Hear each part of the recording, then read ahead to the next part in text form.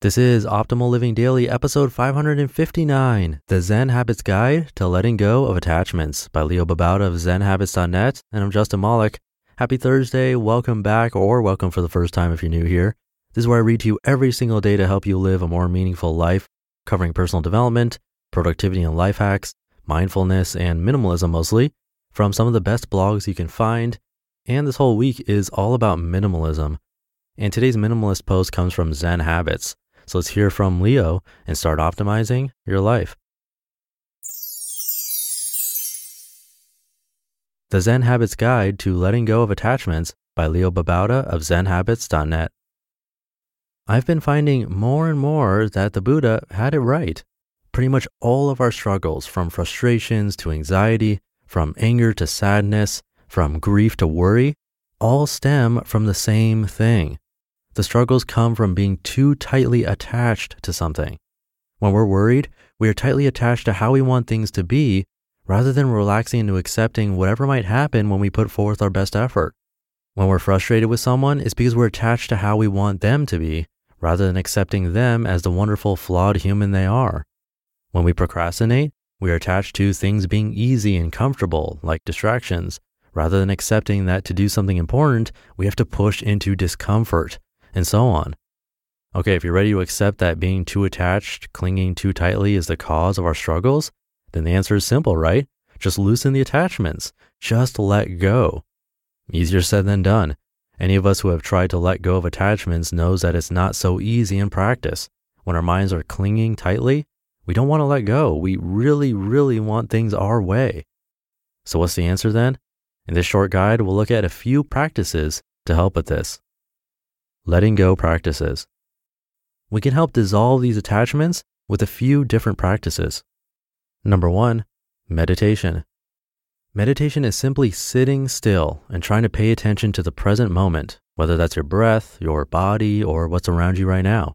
What you'll find is that your mind runs away from the present moment, attaching to worries about the future, planning, remembering things in the past. In meditation, you practice letting go of these mini attachments by noticing what your mind is doing and letting go, returning to the present moment. This happens again and again, and so you get good at it.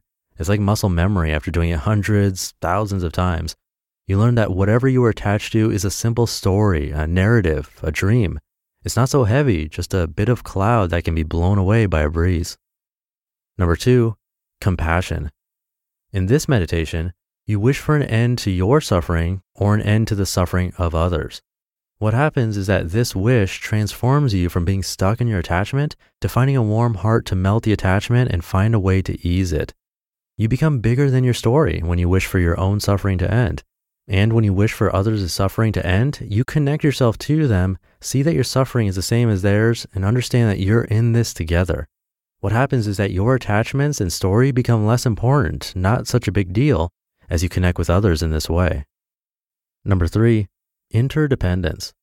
Try meditating not only on the wish for the suffering of others and yourself to end, but for others to be happy. All others, whether you like them or not. Again, through doing this, you start to see that you're all connected in your suffering and in your desire to be happy. You are not so separate from them. You're not separate, but interdependent. This connection with others helps you to be less attached and more at ease with life. Number 4, accepting. At the heart of things, attachment is about not wanting things to be the way they are. You want something different. That's because there's something about the present moment, about the person in front of you, about yourself, that you don't like. By meditating, practicing compassion and interdependence, you can start to trust that things are okay just as they are.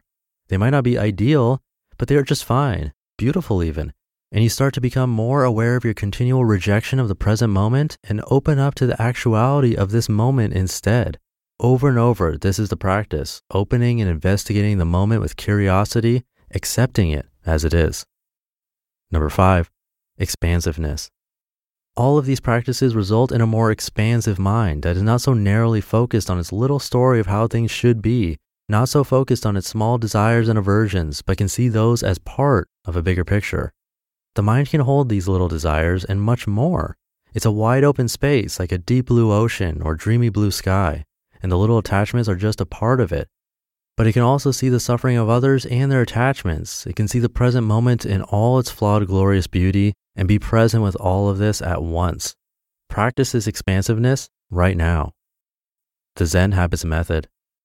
The way to deal with attachments isn't simple, and it takes practice. Meditate daily, focusing on the breath for a couple of minutes every morning. See your suffering and your story and attachments as you meditate. See this after meditation as well. After a few weeks, add compassion meditation. Wish for your suffering to end, then expand it to others in your life, then to all living beings. Learn to see your interconnectedness with others and practice acceptance of the present moment exactly as it is in little doses, small steps. Practice expanding your mind to include these things and all other things in the present moment.